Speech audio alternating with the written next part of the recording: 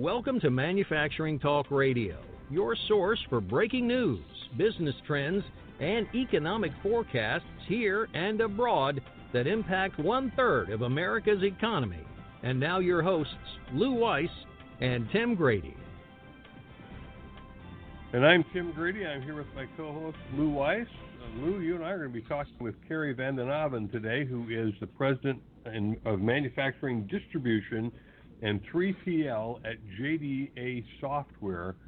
All that to say that he's going to be talking to us about the autonomous supply chain, which sounds like technology from end to end.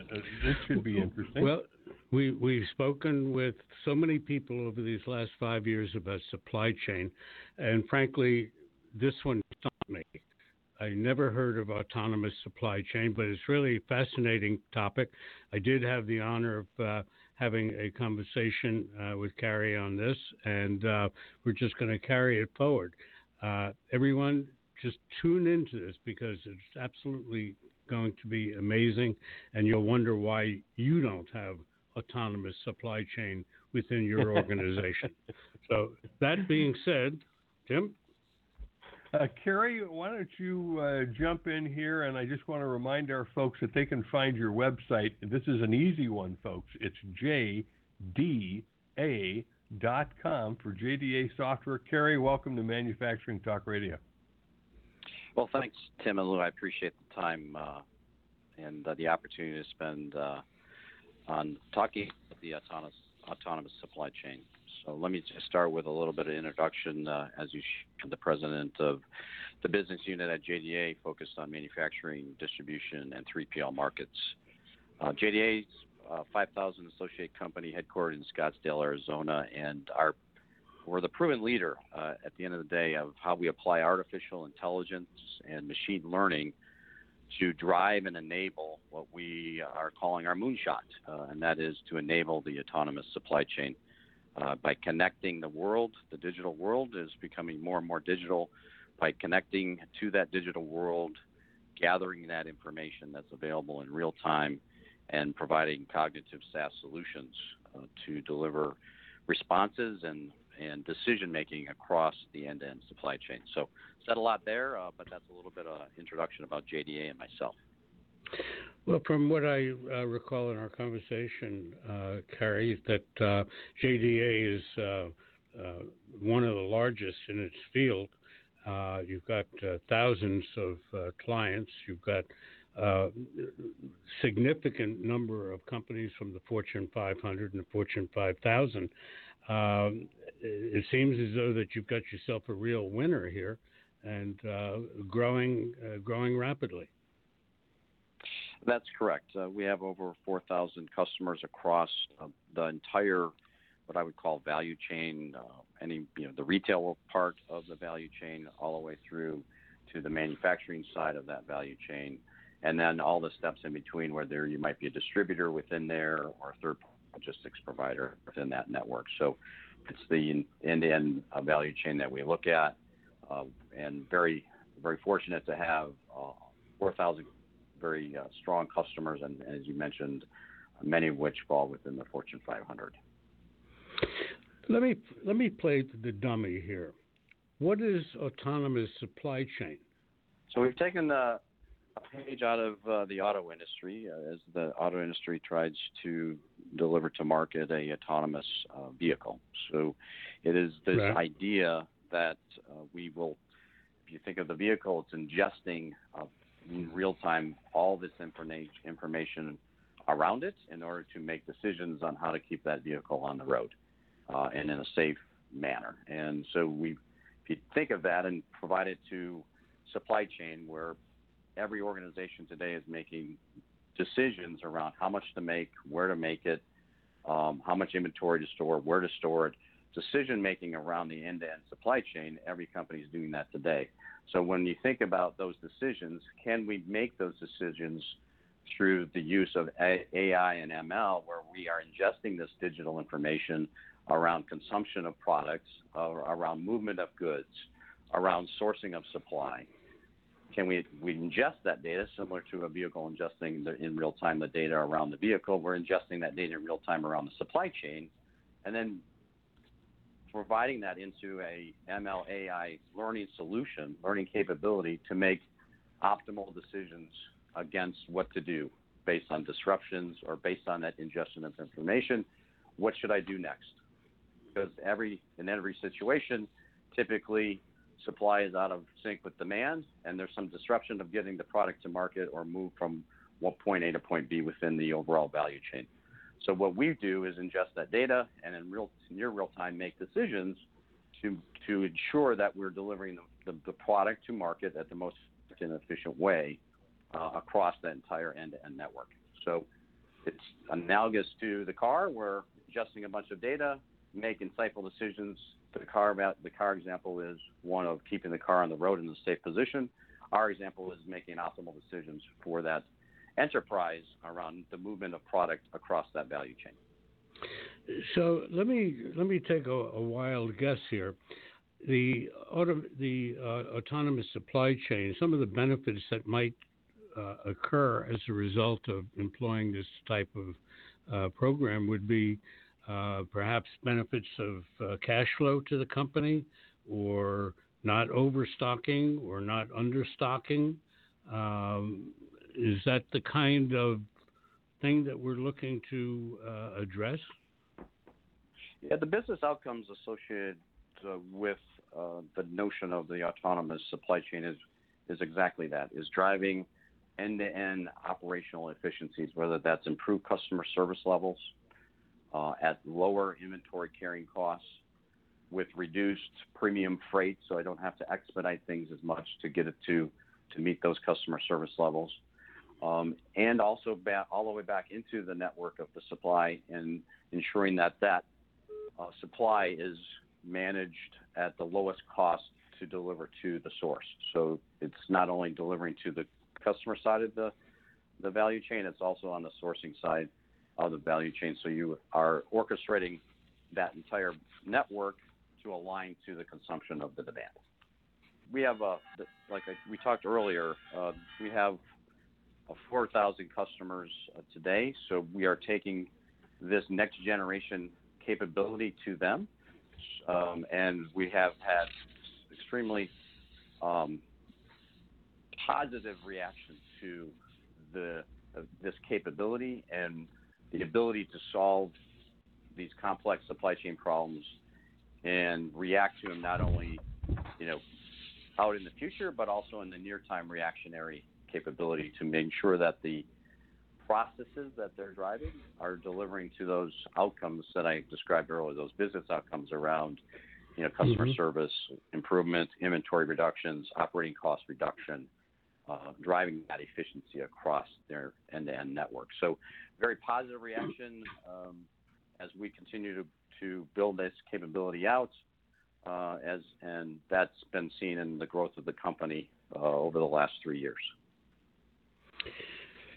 So the life in the major organizations, once autonomous supply chain has been implemented, I would think that there would be major effects on so many different levels. Yeah, I mean, it's a journey. As Lou, you and I alluded to before, it's a journey, right? To realize it takes a methodical approach. We have an approach we've outlined in a white paper called the 7 steps to get there, right? The autonomous supply chain and the 7 steps to get there. So there's an approach and a maturation to realize a complete autonomous supply chain, similar to a vehicle, right? Where today there's many safety items on the vehicle today to help the car by itself stay on the road and safely be driven. But you still have to have the driver. That same notion applies to supply chain, where we're going to be in a position to start providing that visibility first to what's going on in the supply chain, be prescriptive about how to address those issues that are going on in the supply chain. And as we prescribe more and more solutions and recommendations autonomously, we'll eventually realize a complete autonomous capability and only provide to necessarily the organization issues that fall outside of the certain guardrails. So I can't solve this problem. That would then be flagged for someone to interject or intervene as a supply chain analyst to go and now try to resolve because of the software or the solution could not come to any decision around that or a recommendation around that problem. But eventually, those cycles of learning will continue over time and eventually deliver a complete autonomous capability. That's the moonshot. Carrie, why don't you give our listeners your web information and also the fact that your article is going to be on our website along where the player for this show is. So why don't you give us, start with your URL address so we don't miss out anybody who might dare leave the show early. Yes, it is very straightforward. It's jda.com. And all we'd have to do is go on the website, and we have numerous sets of documents out there available for download, one of which is called the Autonomous Supply Chain, Steps to Get There. So just search on the website for that, and you'll be able to submit some information. We'd ask information or the individual, and be able to download it directly from that website, our website, or it'll be available through you, Lou, and this organization.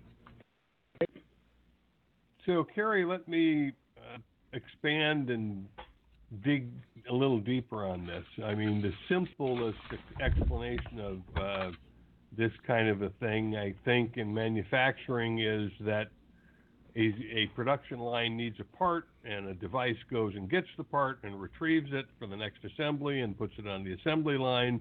But I think you're talking about something greater, where it is looking at, the software, the artificial intelligence, the machine learning is looking at the source all the way over perhaps in Asia, Thailand, Cambodia, China, for the parts that are going to be needed in 9 months on the assembly line, and then you're looking downstream from there on getting those from the production line into distribution out to the customer. Is that accurate for autonomous supply chain?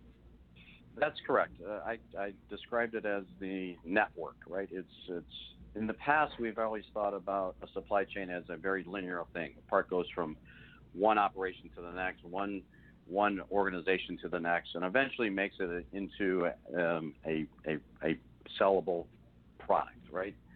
Today, the world is a lot more complex than that, and we look at it as a network. And as you described, that network has many nodes, and that product can go down different paths within that network. So whether it's going to go into that solution is going to go into a product that's going to go into a retail channel, an e-commerce channel, or a direct-to-consumer channel.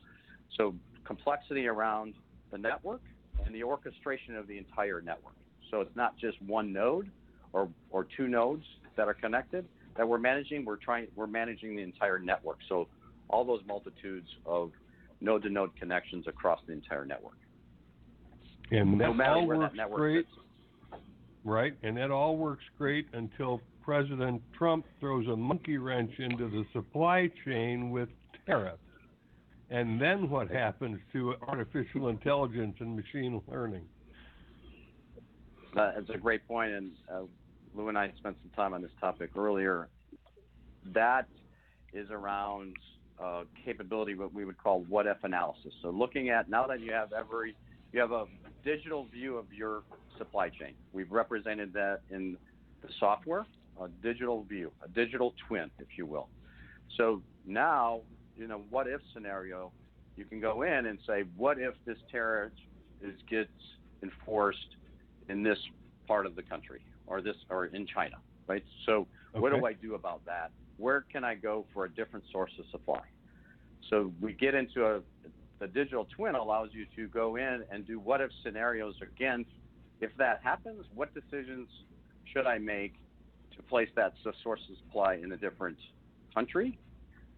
Should it be Malaysia? Should it be Taiwan? Should it be what other country should it be, or could it be? And do I have available sources of supply in those regions, in other countries within that region? So it's not only allowing you to learn, the AI machine learning based on the existing supply chain, but now what if I have to represent a different supply chain and I get into a what if scenario? And those capabilities are there today to go in and analyze what is the best source change if that enactment of tariff goes in place. What's my preferred move, if you will, and my secondary move? So it gives you that option to go through that what if scenario. Kerry, although Lou and I are here on an audio a talk show program, he and I are both visual learners. We get it better when we see it.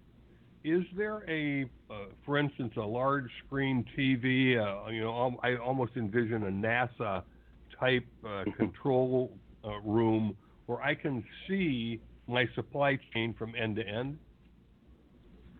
That's a great question, Tim. We actually, one of the components of the solution that I'm describing is, we call it Luminate Control Tower. And it's exactly that. It's this notion of having a control tower that gives you that visibility in real time.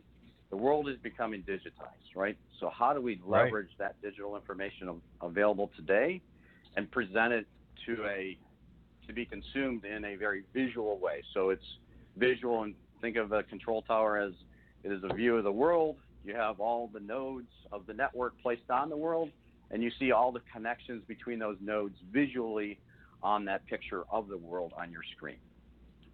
That's what we would call the Luminate Control Tower, which is that early visibility to what the network, what your supply chain looks like, and giving you real-time visibility into things that are currently going on into that supply, in that supply chain, and giving you visibility to potential issues, early warning signs, to then now you can react to them to hopefully prevent those from happening.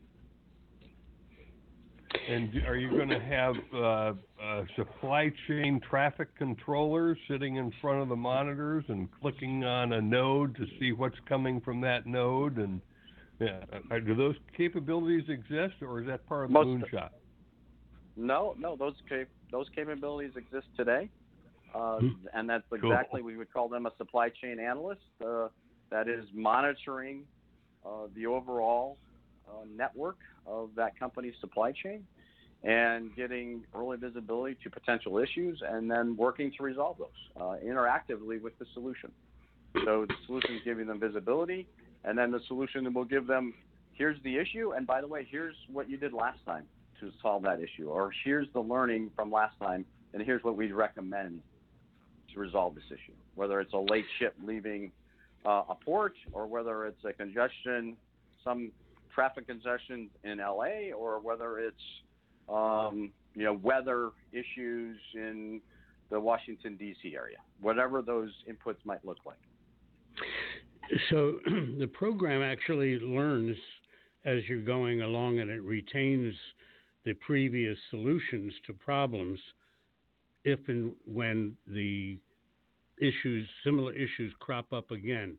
You don't have to rethink it. It'll already know it and tell you. Is that correct? That is exactly it, Lou. That every time, we call it cycles of learning, and every day there's issues in the supply chain. There's disruptions, whether it's the things I described, whether it's weather contributed, it's whatever the issue is, whatever created the issue. It's now we can react to it and take a decision and learn from that decision the outcome of it, and make the recommendation next time whether to do it or not, right? And so you have to be able to close that loop, we would call it, where you take a decision, measure the decision and the relative performance of how well that decision performed, and then keep that in the memory bank, if you will, to use the next time around that issue is presented itself. So if I'm a company that has 20 manufacturing facilities, Canada, Mexico, the United States, and we have an issue that crops up, the factoids of those issues might be different based on location. Does the program take all those things into consideration, even though you might have a similar problem and you want a similar a solution, but there are some facts that may change that end result or end solution? To address the question or respond is, we're taking the decision at the lowest level in the network, so at a node level. So each one of those plants would be considered a node, right? And we'd be monitoring and measuring things within that node and things going into that node and out of that node. Got it. So we would be able to learn at a node level. So when you think about it, that learning, that responsiveness, that's continued improvement, applying ML/AI to each node is the imperative to be able to understand those nuances between one node and another node. I don't dare ask if this is an expensive program for a company to implement, so I won't ask that question. But it's not inexpensive, is it? It's not. But the more important aspect of that question that I would add is that it goes back to an earlier discussion around the business outcomes. We're about the business outcome and the value proposition, the business case to justify the investment. And so when you're focused on improving a company's ability to service their customers, or improving a customer's ability to deliver a product at a lower cost, at a lower inventory carrying cost, and a lower overall transportation cost, or reducing their premium freight, so operationally driving more efficiency, doing less with more, or doing more with less, I should say. Said that wrong. But that whole value proposition is important to us as we understand their network and their entire end-to-end supply chain. And so our go-to-market is really around that value proposition to then put forward as a way to drive the interest and drive the justification, if you will, for the investment, no matter how large or small. Well, it sounds like something that large corporations should absolutely have in need. They might even be able to save a couple of salaries along the way, and certainly improve efficiency levels at the same time. Yeah, the orientation is really around business outcomes. As I shared clearly, what we talk about, it will help those people that are making these decisions today. When you think about it, the decisions that we're talking about that might be made autonomously in the future, some person is making those decisions, or multiple people in every organization are making these decisions today. So can we improve their ability to make a more informed, a more holistic decision? Most definitely. Will they? The other benefit is that a lot of times today, the people that make these decisions, they're complex. They're not an easy decision to be made to come to what a holistic decision might be of, this is the disruption that I face, now what do I do about it? They spend most of their time getting information and data to collect that data to make a decision. So 70% of the time is spent on getting more data to make a decision versus doing analysis and deep, rich insights. Today, they spend most of the time gathering the data. 20% is spent on the deep, rich insights and analysis. We want to change that. We're going to flip that. 80% of the time, we're presenting to them opportunities to analyze, do what-if scenarios, and come to the best decision. Where typically, without a solution like JDA, they're in a position where they're just spending majority of their time collecting the data to make a decision.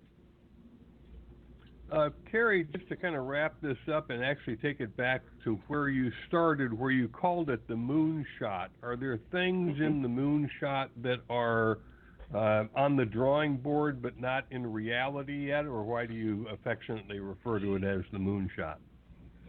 Yeah, I mean, like I talked about, it's a journey, right? It's a journey not only for our customers but also for JDA. So we look at it when I talked about the 7 steps that we outlined for delivering a autonomous supply chain. We have the capabilities, when you look at it, to deliver full autonomy today, but can we get the data to deliver it?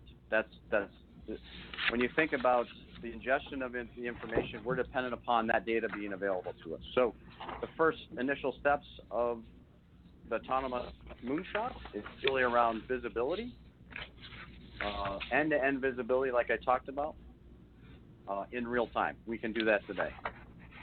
And then providing the ML and AI capabilities to make a prescription, make a recommendation on some type of disruption. So we got visibility of the issue now.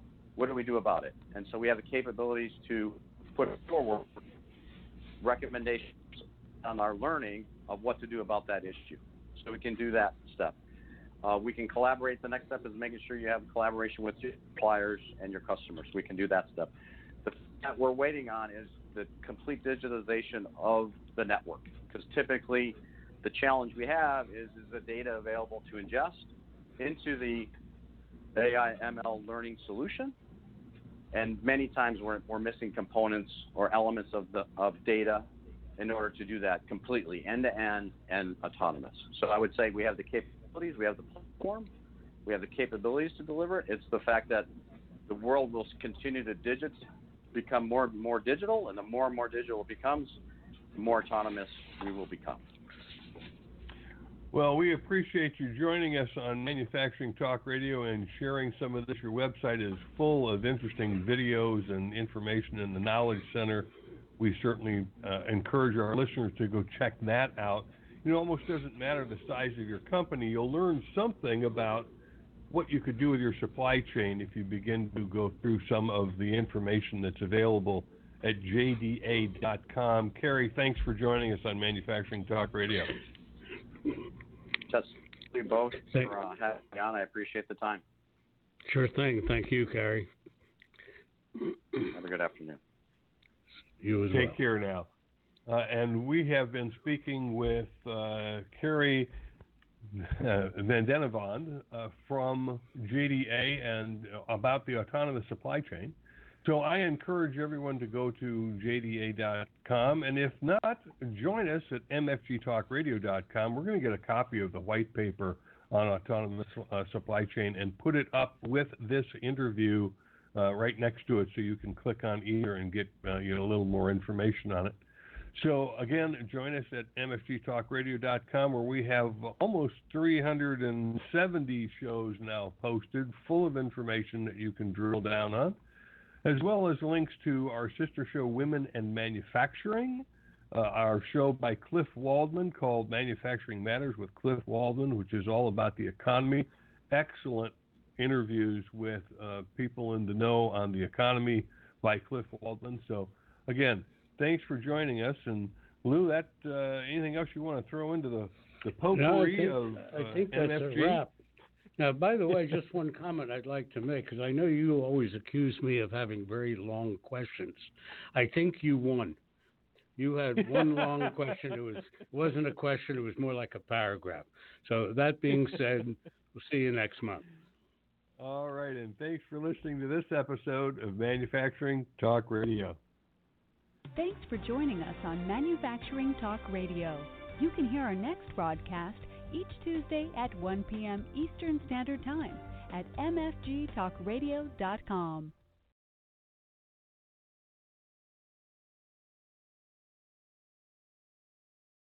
This podcast is a part of the C-Suite Radio Network. For more top business podcasts, visit c-suiteradio.com.